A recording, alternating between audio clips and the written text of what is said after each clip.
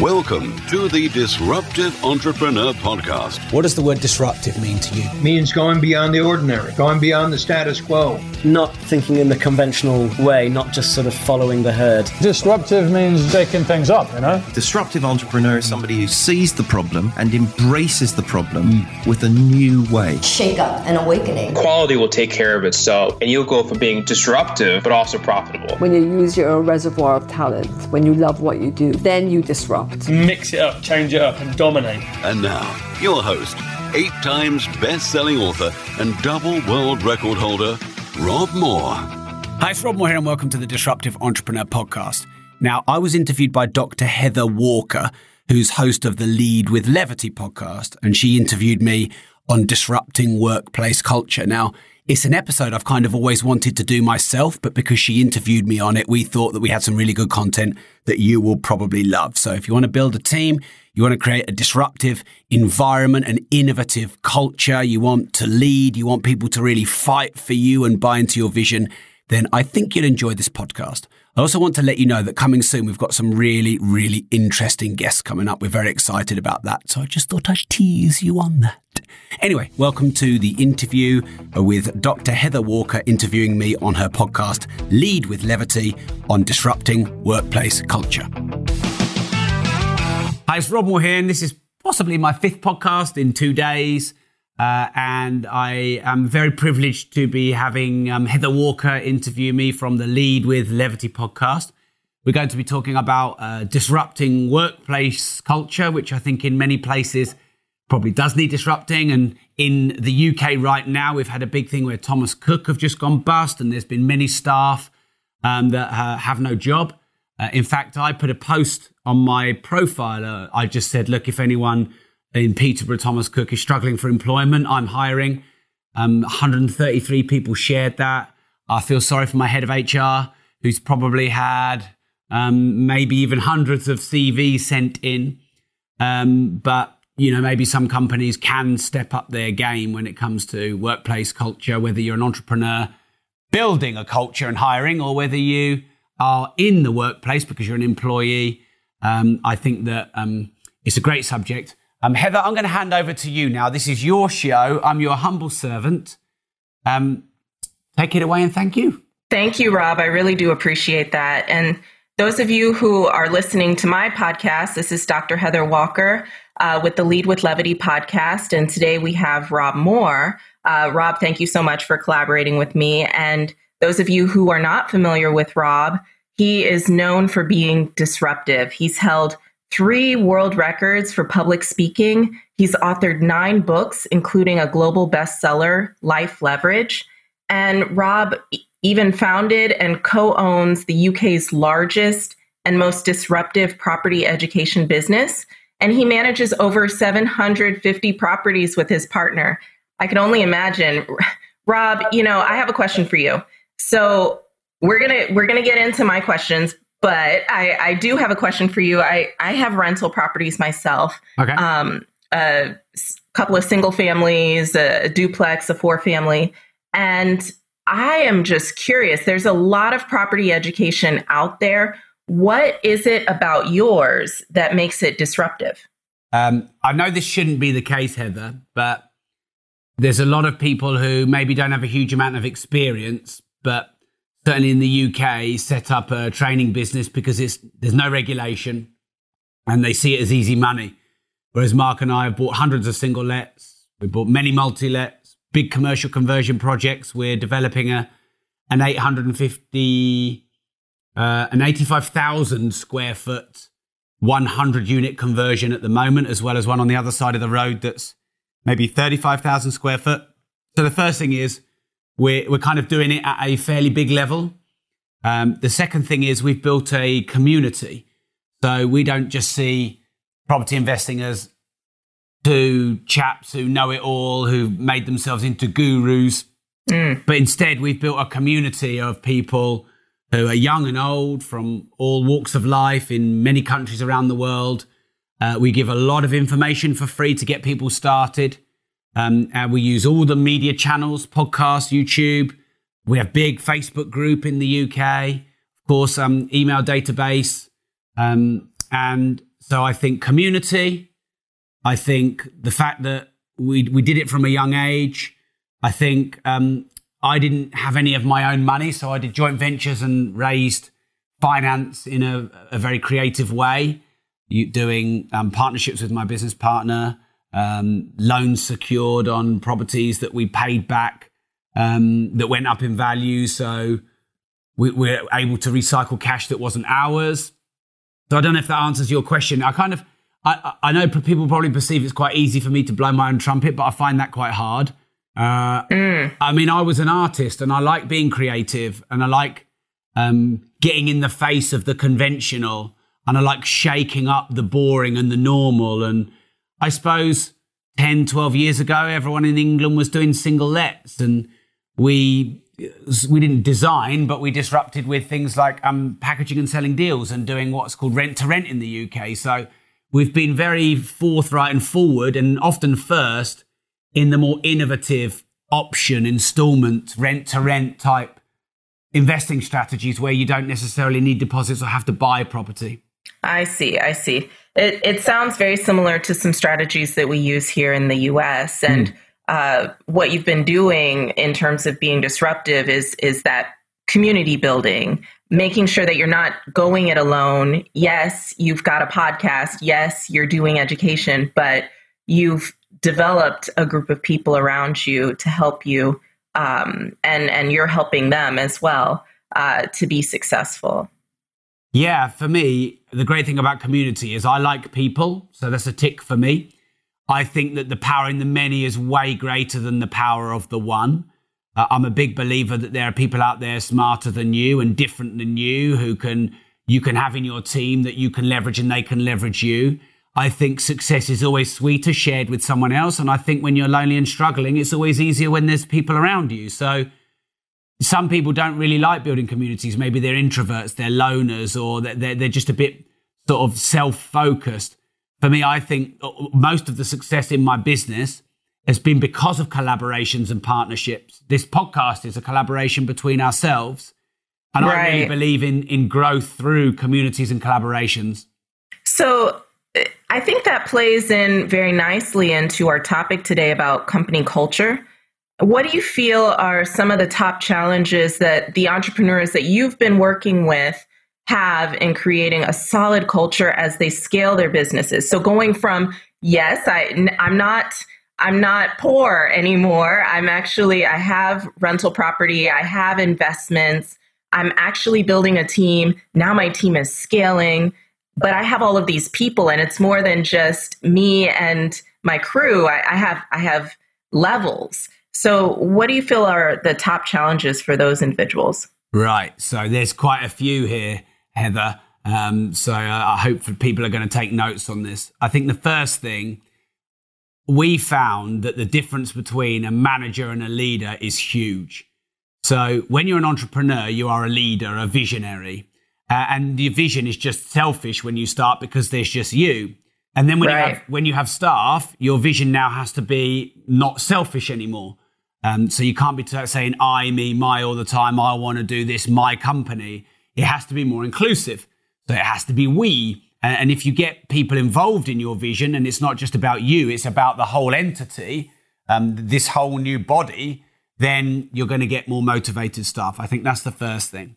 The second thing is leadership is kind of like, this is the direction we're going. Everyone come with me, and inspiring people to come with you. But management is, here's where the staff handbook is. Here's our, policy. Here are our benefits packages. Here's our pension, process. Here's a grievance process, etc. And when you're an entrepreneur, you don't want to deal with all of that. And it's not your strength. And you don't really even know about it. But you've got to do it. So that's the second thing, is the difference between leadership and management. And Mark and I, my business partner, we're honest enough to say we're terrible managers.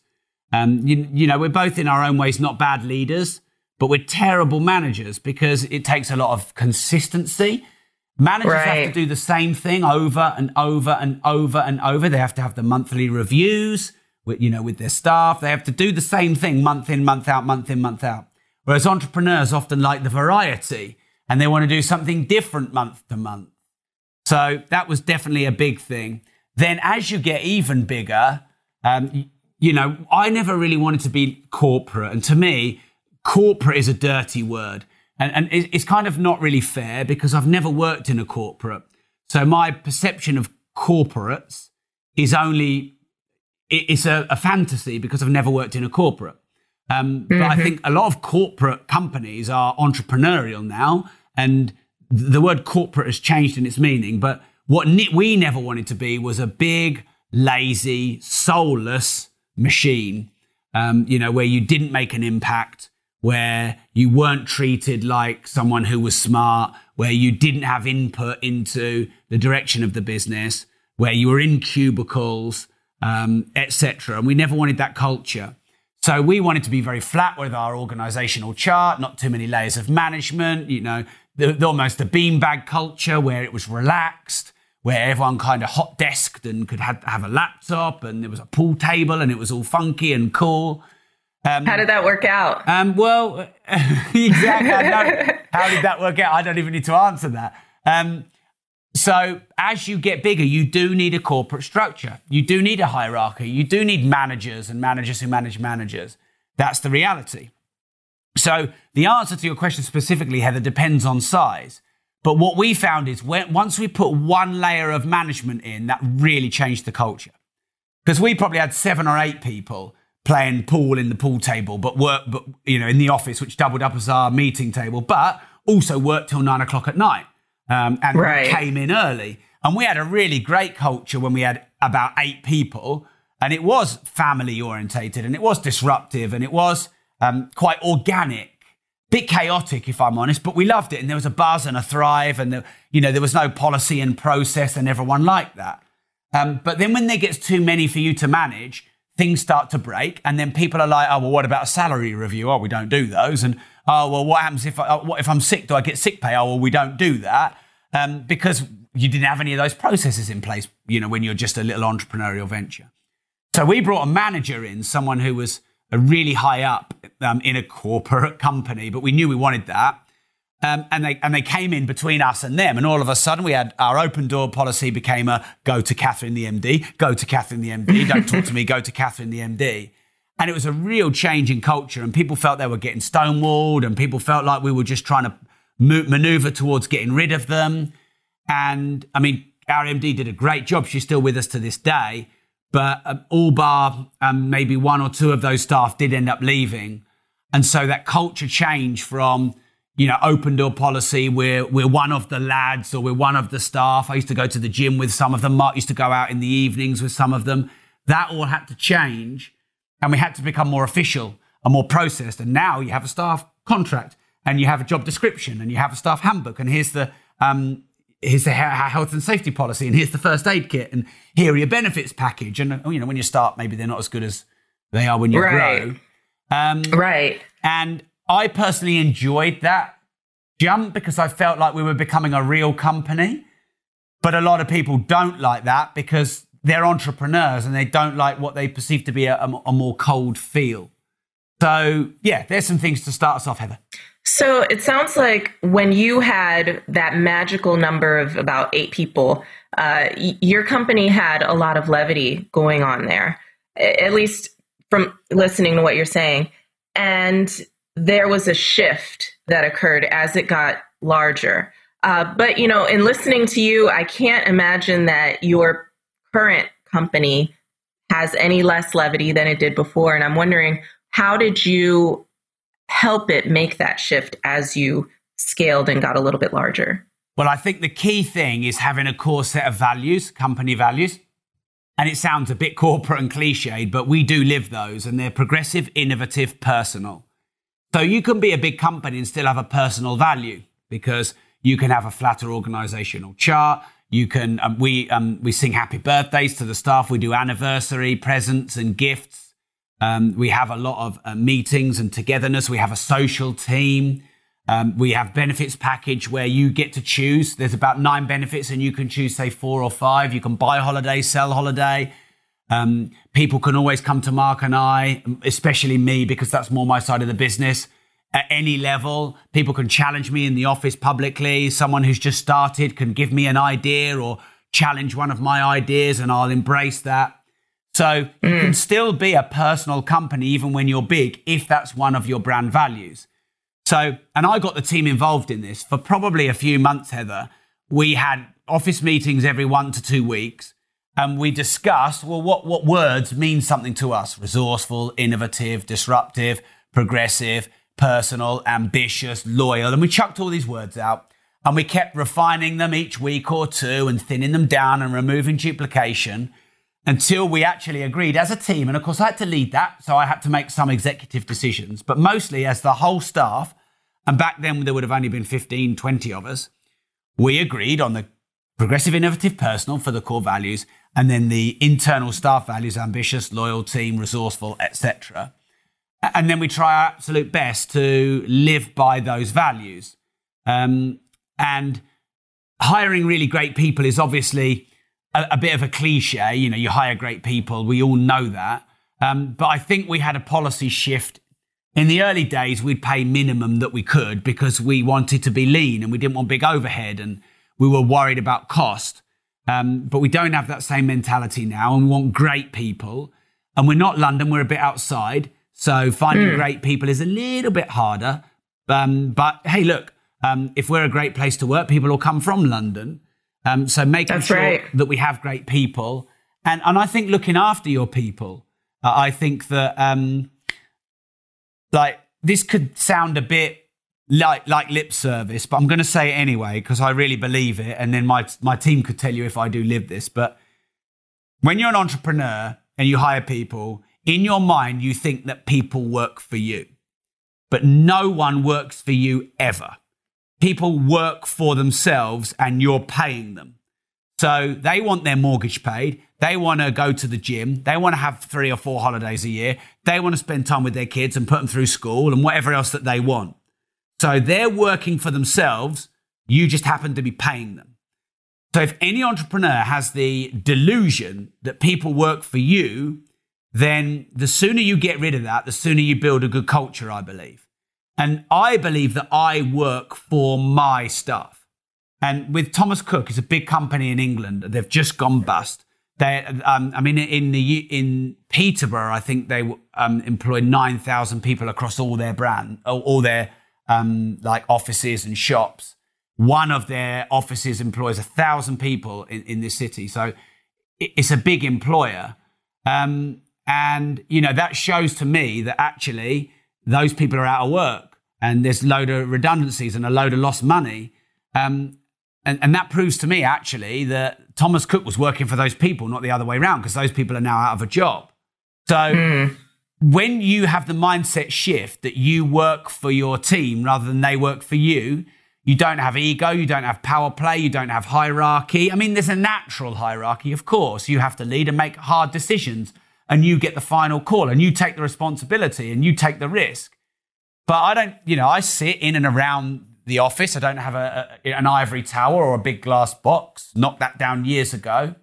I'd hot desk quite a lot and sit in different places. I talk to everyone I can in the office. Maybe not so much the finance team. I need to work on that.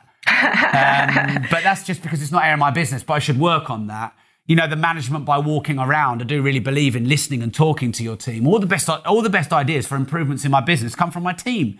The salespeople are talking to the guys on the phone, so they have the feedback for the customer service. And the marketing team are doing the marketing. I'm not.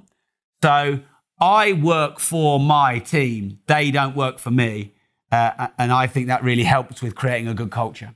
Yeah. And connecting with your people, asking questions, finding out what they're doing even outside of office hours, what they're struggling with at home, what's going on. It's so important. It helps you gather intel about what motivates them, what engages them. And one thing that always strikes me as odd, it's always interesting to me when this happens, is when I come across an executive who is afraid to not only get out there and talk to their teams, but also to survey. I won't have a conversation, and I definitely am afraid to even send out some, survey online that is anonymous because I'm afraid of getting feedback. I know that the feedback's going to be negative and I don't know what I'm going to do with that. So if there's negative feedback, I want to know it. Like if you're ill, you want to know what the diagnosis is, surely. You don't want to just pretend you're not ill if you know you're ill. And I see that with my team. I'm not delusional enough to think we're perfect. We're not perfect. So there's always going to be areas where we as a company and me as an individual are failing. I want to know fast so then I can fix it. So for me, that's vital. We do start, stop, keep surveys once a quarter. I can't remember if it was Scaling Up by Vern Harnish. I borrowed that little survey set of 3 questions from, but it's really good. What should we start, i.e. what are we not doing? What should we keep, i.e. what are we doing well that we should do more of? And what should we stop, i.e. what are we doing badly? It's right. It's a really good little system because it draws out truth. Because sometimes some questions in surveys don't draw out truth. So we do both anonymous and open forums for surveys. There's a big thing in America that's come over to the UK, which is crowdsourcing. But, you know, there's crowdsourcing of funds, crowdsourcing of ideas. Now, people have this perception of me that know me or follow me, that I have a lot of ideas and I'm really good with ideas. It's actually a myth. I don't have that many really unique eureka, shower, bath, middle of the night moments where I have these great ideas.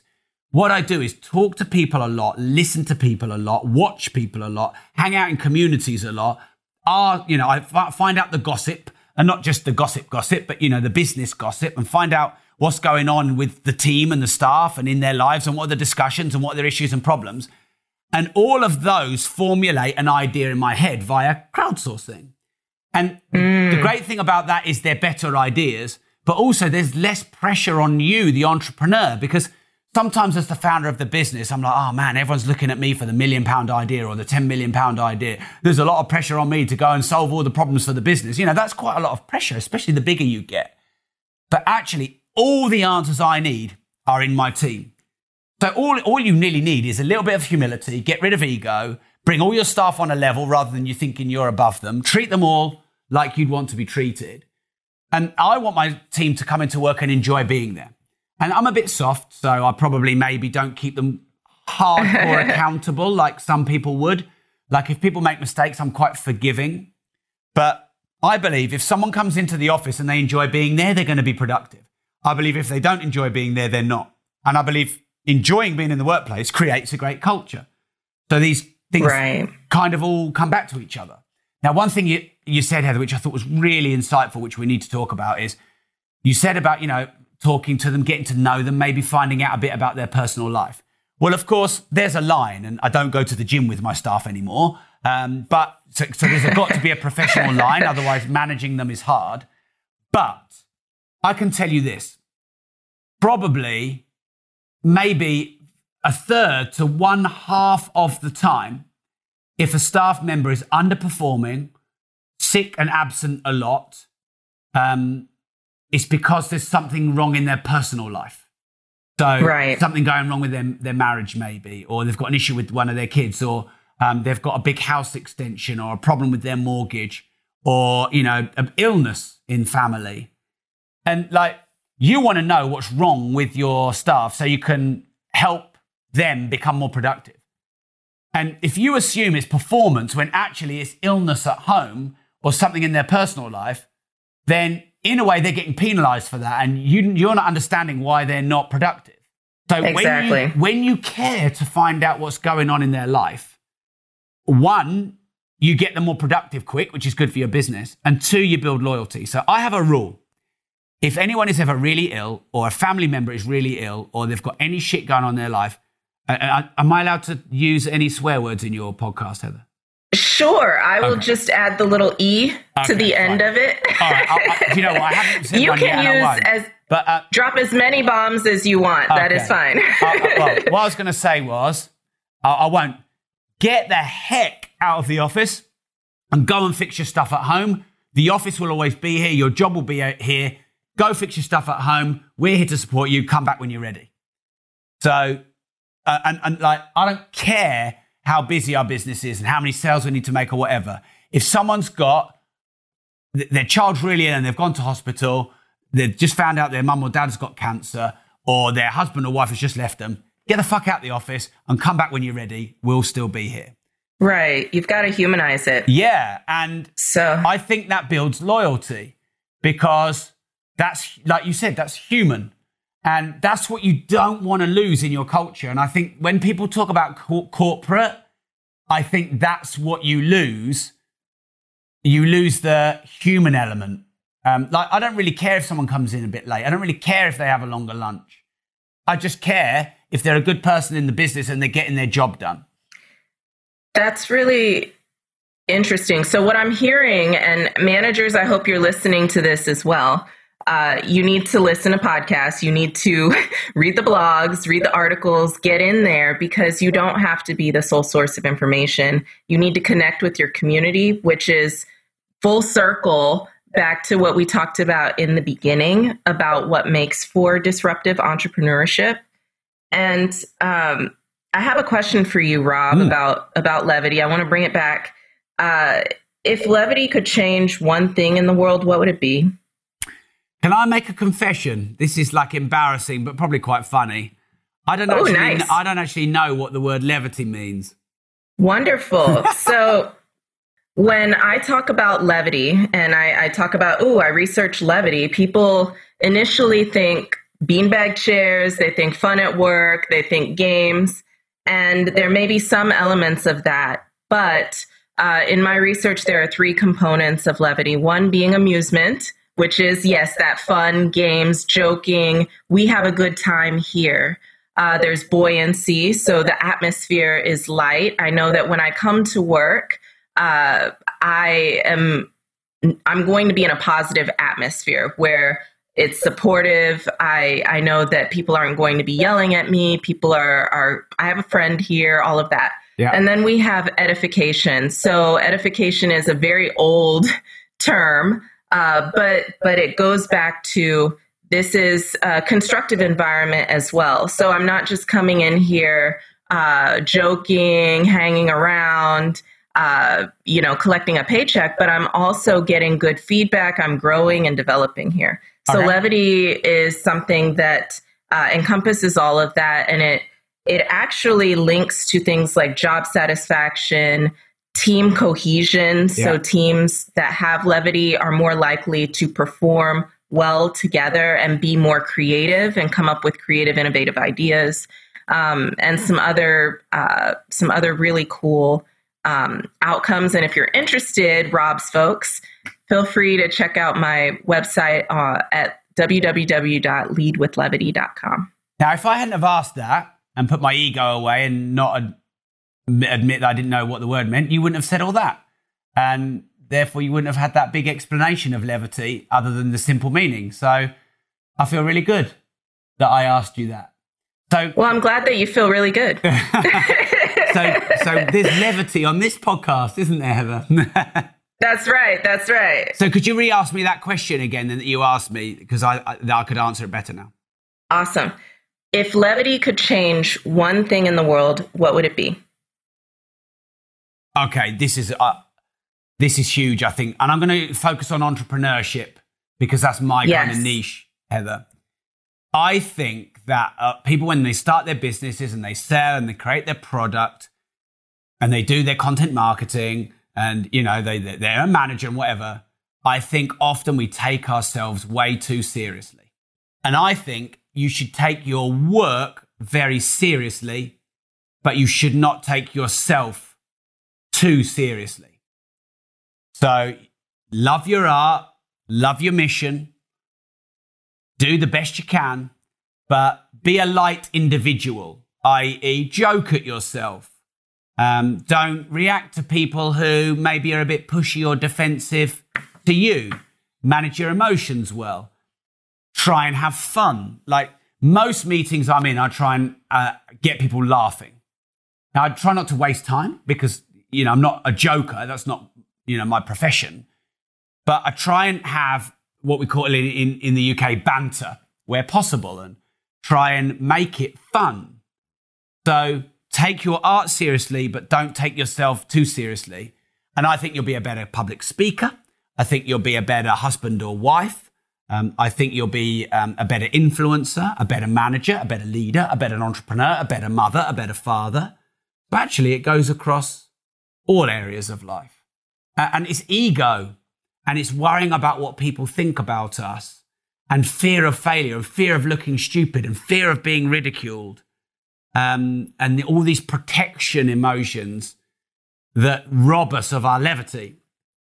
And getting rid of that, i.e. being more humble, knowing that we're all on a level, we're not above anyone or below anyone, knowing that we're all students and we can learn from everyone, but knowing also that we have our own place and we're unique and we have value too, and knowing that people are going through all their own baggage too, and we're all struggling, and we're all a human being, and we're all we're the same species on the same planet, so we're very interdependent and interconnected, so really we're all on the same mission if you think about it, all 7 billion of us.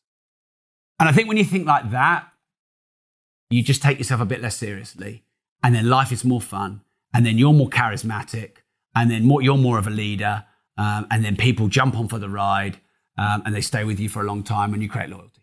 You know, one thing one of your recent podcast episodes was on, I believe, how to address some challenges, life challenges. And you mentioned the wisdom is in the paradox. I don't know if I'm quoting that word for word, but I love that concept. And I feel like levity sort of falls into that realm. So if you can find the paradox between two things, there's some wisdom there, and there are life lessons there, and you can disrupt there. And work, yes, work is work. Work should be serious. We should be serious about our work. But do we have to die while we do it? I don't think so. So, Rob, I thank you so much for your time, and appreciate you coming on to the show, sharing this time with me, as well as with your fans. Hi, fans on live. I really do appreciate you as well. Thank you, Heather. Can you shout out the name of your podcast again for my people who are watching and listening?